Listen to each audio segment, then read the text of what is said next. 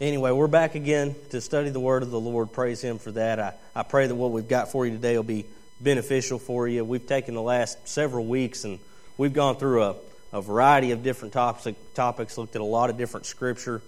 Today we're going to continue along those same lines, but we're going to look at a text as opposed to a topic today. And that text is going to be dealing with the subject of living out our faith. I feel like I've talked a whole lot about our responsibility for action, for living our faith, for being a changed people set apart to the Lord. But we haven't talked a whole lot about exactly how we go about doing that. And there are a number of passages in the writings of the Apostle Paul where he takes tons and tons of biblical truth and information and he condenses it all down into a little bitty tiny passage of Scripture that you can just unpack forever. You can think about things like the fruits of the Spirit. We've got posters of those all over the place. All of that beautiful biblical truth packed into just a couple little verses. We're going to look at a passage that's kind of like that today, but is looked at a lot less. This is something from Romans chapter 12, if you want to go ahead and start heading that way. We're going to be in the book of Romans chapter 12, starting in verse 9. And if you will stand with me in the honor of reading God's Word. This is going to be our main text for this evening. Romans 12, starting in verse 9.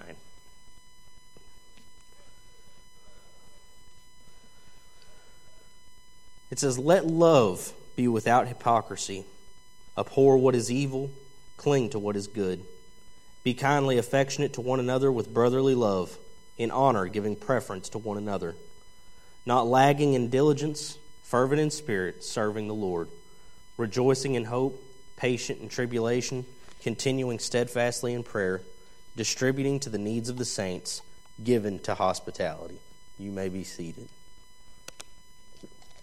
So we're just going to go verse by verse through this text today. And, a lot of times people will talk about there's a very common way of outlining a sermon called a 3-point outline. There'll be 3 big headings that you go through, 3 main points that you really want people to remember as they go home. That's completely impossible for this text, okay? We're having like a 10-point outline today. All right, there's so much here, there's no way that we could ever go through all of it, but I'm going to try to give you at least a little bit of all of the truth that the apostle gives us here. He starts out by telling us in verse 9 that we are to let our love be without hypocrisy. And I would try to explain to you exactly what that means, but I think another apostle does that better than I ever could. So we're going to look at the next text is 1 John chapter 3, verse 18, where he says, "My little children, let us not love in word or in tongue, but in deed and in truth." And we as believers are not just to love people with our words or with our mouths. We are to have sincere love that manifests itself in deeds, in actions. We aren't to just talk a big game. We are to live out what our profession says. We're to show patience, kindness, humility. We're to seek the good of others. This is something that is so essential. It comes up over and over and over again. All of the apostles, all of Jesus' sermons and teaching, this is something that is absolutely cannot be done away with. We must love in deed and in truth. The Scriptures tell us that everything we do should be done in love. That we should imitate the love of Christ who loved us so much that He gave His life for us. That we should love God with all our heart, all our soul, all our mind, and all our strength, and our neighbor as ourselves. There could be no higher calling that we have in this life than that of love. Like I said, love in the life of a believer is something that is indispensable. We're going to talk about a whole lot of different things that he gives us today, but this is really something that stands out beyond all of the others. Love never does anything wrong. Love never sins. We should always strive to love. In the book of 1 John, the apostle tells us that anyone who does not love does not know God, for God is love. That's something that we all need to think about. Anybody that does not love does not know God. It is so essential for us in every aspect of our Christian life. It's part of our witness to the world. It's what keeps us in harmony and peace with each other. It's something that allows us to look beyond our faults and shortcomings because of the love that we have for one another. And he goes on in verse 9 to tell us that we are to abhor that which is evil. Now that's something that is very strong language. He's not backing away from saying abhor, right? Detest, reject, hate, completely reject 100% and totally. There's no spirit of compromise here. There's no pretending that evil or sin are okay. Our position toward evil is that of completely, clearly rejecting it. This is something that you see in churches all the time. Many people will be very serious about doing good. Many people will be very serious about reaching out to the needy, about loving their neighbor. Those things are great. Those are things that we preach to you, that Jesus and the apostles taught. They're things that we must do. But the reality is that to love good, you have to hate evil. The Bible tells us over and over again that these things go together. In Proverbs 8, it says, "The fear of the Lord is the hatred of evil." In Psalm 119, the psalmist tells us, "I hate every false way, because through your precepts I get understanding." In all ways, we are to turn from it. We are to reject it. We do not take this seriously enough. The church mixes itself up with evil things and evil people, and we can't do that. We have to be just as serious about rejecting evil as we are about accepting good. Now, that sounds very easy in theory. What makes it difficult in practice is that people are going to try to deceive you about the difference between good and evil. The Bible tells us that Satan disguises himself as an angel of light. In a very important passage, Isaiah 5:20, he says, "Woe to those who call evil good and good evil, who put darkness for light and light for darkness." How do you know the difference when there are people that are going to try to confuse you? They're going to try to twist you up and get you backwards. Well, I'd hope that you know how you're going to know the difference between what's truly good and what's truly evil. God has given us His Word that we might know the difference. I can't go through everything that God calls evil in the Scriptures, everything that's called an abomination or we're told to abhor. I can't give you all of the examples. You've got to be in the Word for yourself. But I can give you some examples from a list in Proverbs chapter 6. It says, 6 things the Lord hates, 7 that are an abomination to Him. Haughty eyes, a lying tongue, hands that shed innocent blood, a heart that devises wicked plans, feet that make haste to run to evil, a false witness who breathes out lies, and one who sows discord among brothers. We're told we have to reject evil. We're told that we find out what that is in His Word, but the Bible itself tells us how to overcome evil. Evil is real. Evil is out there. But it tells us how to overcome evil in the very chapter that we're in right now, not just a few verses after what we've already read. In verse 21, it says, "Do not be overcome by evil, but overcome evil with good." Evil is not destroyed with more evil.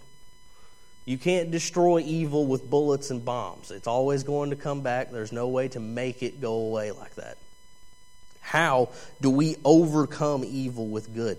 The same way that Jesus has told us to love our enemies, to pray for those that persecute us, to be a light in the world to bring glory to God. And we're told to cling to what is good, right? To cling to be glued together, fastened, connected to what is good. Just like we have a responsibility to abhor evil, we have a responsibility in our lives to cling to what is good. In 1 Thessalonians, we're told to test everything, hold fast that which is good. Hold to it, cling to it. We should be striving for justice in our communities. We should be striving for holiness in our churches. We should be striving for holiness in ourselves. We're going to look at verse 10 now. It says, "Be kindly affectionate to one another with brotherly love, in honor, giving preference to one another." So it says to be kindly affectionate to one another. So as believers, how are we to relate to each other? He says not just to have brotherly love, but to be kindly affectionate to one another. We don't love each other out of mere duty, just because we've been told to. We are to love each other in the same way that flesh and bone family members love each other, with true and sincere affection that is as natural as anything else in the world. That is to be restricted from nobody. All of the saints, not just those here, all over the world, all of them should be receivers of that family love that we have. We're also told at the end of the verse that we are to give preference to one another in honor. So what's Paul telling us there? He's encouraging us to humility. Not only should we love, we should also be humble. We're not in this for ourselves.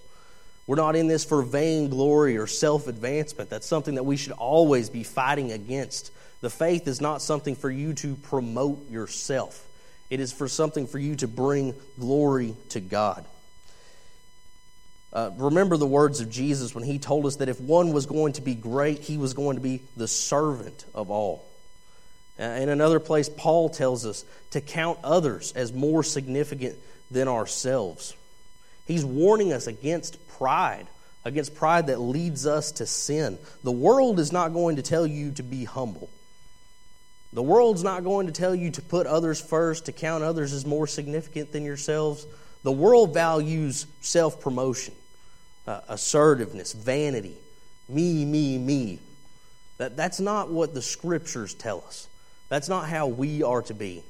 I should be more about you than I am about me. That we've got to get our priorities in line. Scripture tells us that with the humble is wisdom. That if we humble ourselves before the Lord, He will exalt us. It's a very difficult thing in practice to take the credit and the glory and give it to somebody else. It's an easy thing to say. It's a very difficult thing to do. We want the credit. We want the glory. We want all of the attention. The Bible tells us that we are not to be like that. Instead, Jesus told the disciples when they go to a feast to go to the least spot that they could possibly find. They were to humble themselves because whoever exalts himself will be humbled, and whoever humbles himself will be exalted. And that's in Luke chapter 14. Now I want to look at the next verse with you, verse 11. He says, not lagging in diligence, fervent in spirit, serving the Lord. Now, what does it mean that we should not lag in diligence? That means that we shouldn't be idle, we shouldn't be slow, we shouldn't lack zeal in the things that we do. Instead, we should be fervent in spirit, right? You can think intensity, activity, activeness, liveliness, right? We need to be fervent. And we need to do all of these things while serving the Lord. How do we serve Him? By being diligent to do the things that He has given each of us to do. That might look a little bit different. I can't really give you a formula for exactly how that's going to look in your life. You have different gifts than I do. You're in different circumstances than I do. But God has you here for a reason. We should be diligently doing the work that He has given to us. And we should do all of this keeping in mind that we only serve one Lord. We don't serve man. We don't serve ourselves. We don't serve money. We don't serve God and anything else. The Bible says you cannot have two masters. And we need to keep in mind we only have so much time to do this very important work we've been given. If you can think back on Sunday not too long ago, we were hearing it every week. Night comes when no man can work. Well, in the meantime, we need to do all that we can to the glory of God. And I want to look at our next verse. We're going to be in the book of Revelation, chapter 3, continuing our conversation about being fervent in spirit.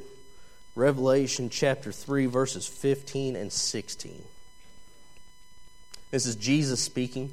He says, I know your works, that you are neither hot or cold nor hot. I could wish you were cold or hot. So then, because you are lukewarm and neither cold nor hot, I will vomit you out of my mouth. So he's talking to the Laodiceans here. They're lukewarm. He says they're not cold or hot. And what I've always found surprising about that verse, the thing that kind of throws you off a little bit, is that Jesus doesn't just say, be hot, be on fire. Jesus says, I would rather you be cold than you be lukewarm. This sort of 1 foot in, 1 foot out Christianity. I want a little bit of Jesus, but I don't want the whole thing. There is no fence sitting in the kingdom of God. You're either in or you are out. They obviously didn't have the fervency and spirit that the Apostle Paul was talking about. Is God pleased with their lukewarmness? The answer is obviously no, unless you count wanting to be vomited out as being pleased. Either be all in or all out. He wants people that are zealous, that are committed, that are all in. Know for your service, if you are all in, if you are on fire, you will be rewarded. God does not miss anything. He doesn't let anything go. He never overlooks what you've done. Nothing that you do in the service of the Lord is going to be in vain.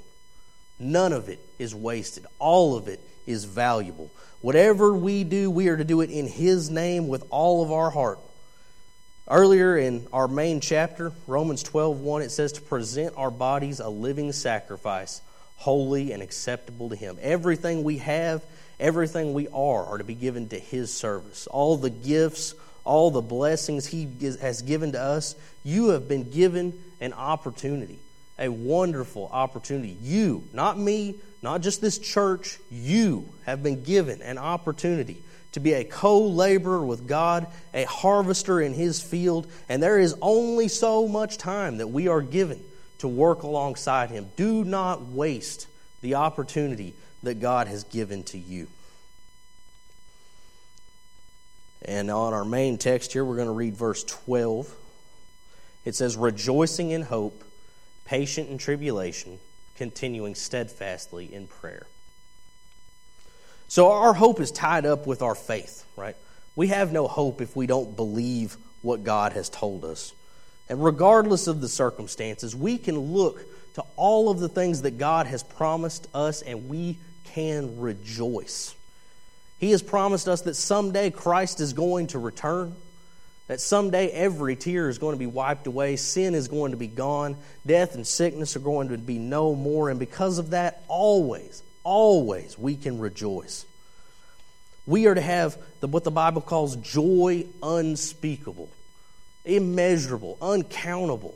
It's something that can never, ever be taken away from you. You know forever you are going to be in the presence of God. All of the pain, all of the suffering is going to be gone. Nothing should be able to steal your joy.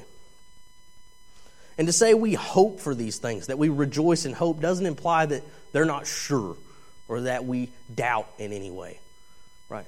To hope for what God has promised to us is us patiently waiting for what a God that never, ever lies has promised us. They are sure, they are coming, and we can believe that 100%. And the next clause in the verse says we are to be patient in tribulation. These things are connected together, right? Part of what helps you have patience is your hope. It's what we have to look forward to. It's what can help get you through those hard times. We have to have patience because there's going to be struggles. Nobody from this pulpit is going to try to sell you the idea that nothing bad is ever going to happen to you because you believe. There are going to be hard times. There are going to be trials. And because of those trials, we need the next passage that we're going to look at in the book of James, chapter 1, verses 2 to 4. James chapter 1, verses 2 to 4.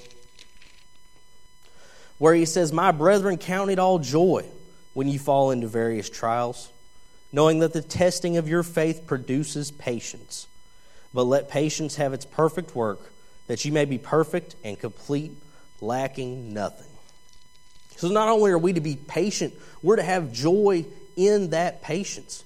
How can you have joy when you're dealing with true struggles, when life gets really difficult? Not just saying it's difficult. Most of you have probably experienced things that are really difficult, when you don't understand exactly what's going on. You have to be able to see the bigger picture and know that God is working in those trials. We see that the trials themselves produce patience. There is a purpose for them being there. There is a reason that God has allowed them to happen. In another passage, we're told to rejoice in sufferings. You can see how that's a similar idea, because they produced endurance, which produces character, which produces hope. Trials and struggles are inevitable in this life. What's different about us is the way that we can react to them. We're told that what we are going through now is but a light affliction. It's temporary. It's momentary. It's going to be gone, and it is not even comparable with the glory that awaits us in the future. All right, and then in the last part of the verse, verse 12, it says, continuing steadfastly in prayer. So like we said before, this is obviously connected to the rest of the verse. Where do we get the hope that we can rejoice in, or the patience when things get difficult? Well, we get it through God, right? Well, one of the means that we get it from God is through prayer. And we're told here that we are to persevere in prayer no matter what. And Jesus has a parable about this in the Gospel of Luke, chapter 18. And I'm going to go ahead and read this parable to you. The Gospel of Luke, chapter 18, verses 1 to 8. So this is Jesus speaking. He says, "Then he spoke a parable to them, that men ought always to pray and not lose heart, saying, there was in a certain city a judge who did not fear God nor regard man. Now there was a widow in that city, and she came to him, saying, get justice for me from my adversary. And he would not for a while, but afterward he said within himself, though I do not fear God nor regard man, yet because this widow troubles me, I will avenge her, lest by her continual coming she weary me. Then the Lord said, hear what the unjust judge said. And shall God not avenge his own elect who cry out day and night to him, though he bears long with them? I tell you that he will avenge them speedily. Nevertheless, the Son of Man comes. Will he really find faith on the earth?" All right. And a lot of people have a lot of trouble with parables. They make them way more complicated than they have to be. They try to turn them into these big, grand allegories and stuff. He's making an illustration here, right? He's giving you a spiritual truth. He tells us the point he's trying to get across. It says that men ought always to pray and not lose heart. And he talks about this unjust judge. The unjust judge is not God, by the way, right? Obviously, but just in case there's any confusion, the unjust judge is not God. He doesn't want to give this woman justice. But she keeps coming and coming and coming, and he's worried she's going to wear him out, weary him down. And he gives her the justice she's seeking for. And then he asks, how much more so would a just God answer the prayers for justice from his children? We should always pray. We should persevere in prayer just like she persevered in seeking justice from that unjust judge. Jesus tells us not just to pray, but to continually pray, and then pray some more. In all things we are to pray because we know that anything we ask in his will, in his name, he hears us. We're told to pray without ceasing. It's something that should characterize the lives of every believer in here. When we're anxious, we should pray for peace. When we're suffering, we should pray for help. When we're sick, we should pray for health. When we've sinned, we should pray for forgiveness because we have a Father in heaven who hears us. Scripture tells us to approach the throne of grace that we could find mercy. Pray for yourself. Pray for others. Never, ever lose steadfast prayer. And our last verse for the day is going to be verse 13. It says, distributing to the needs of the saints, given to hospitality. So this verse tells us about the necessity of generosity, hospitality. We have a responsibility to care for others in the body of Christ, your brothers and sisters. We even have a responsibility to care for all others, including those outside of the body of Christ. That extends even to complete strangers. There's one interesting passage, one cross-reference in Scripture that I thought was worth throwing in here anyway. It tells us that we should, Hebrews 13:2 tells us that we should show hospitality to strangers because in doing so, some have entertained angels unaware. I'm not sure exactly what to do with that, but I thought that was pretty interesting anyway, right? So the kindness that comes from hospitality is so important that being hospitable is made a requirement to be a pastor in the church. No person in the world should stand up here and lead a congregation that does not have that generosity and hospitality that's talked about in verse 13. It was important enough that in the list that they've given us of the qualifications, that was one of the things that Paul picked out that a pastor must have if he's going to lead God's people. And we're told that generosity and that hospitality he speaks of is necessary for all believers. We'll look at our last verse for the day, 1 John chapter 3, verse 17, where John says, "But whoever has this world's goods and sees his brother in need and shuts up his heart from him, how does the love of God abide in him?" I mean, some people have been blessed with the world's goods, right? I mean, all of us probably have to some extent or another. We've been blessed. We've been given things. And the apostle asks us, how is it even possible that the love of God could abide in that person when he shuts up his heart when he sees somebody in need? I mean, is that what you would expect from somebody who is a Spirit-led follower of Christ? We're told in the early church that no one lacked in Acts chapter 4. People were willing to sell their property, sell their homes to provide for the needs of other people. We could probably learn something from them. And don't forget that in Matthew 25, a passage we've seen before, Jesus says, "I was hungry and you gave me food, thirsty and you gave me drink, a stranger and you welcomed me. Inasmuch as you did it to the least of my brethren, you also did it to me." And that should be all the motivation that we ever need. I know we've run through a lot of points right there. We've looked at a lot of very broad, general things. But that's kind of what we were going for, guys. How important it is that we live out our faith.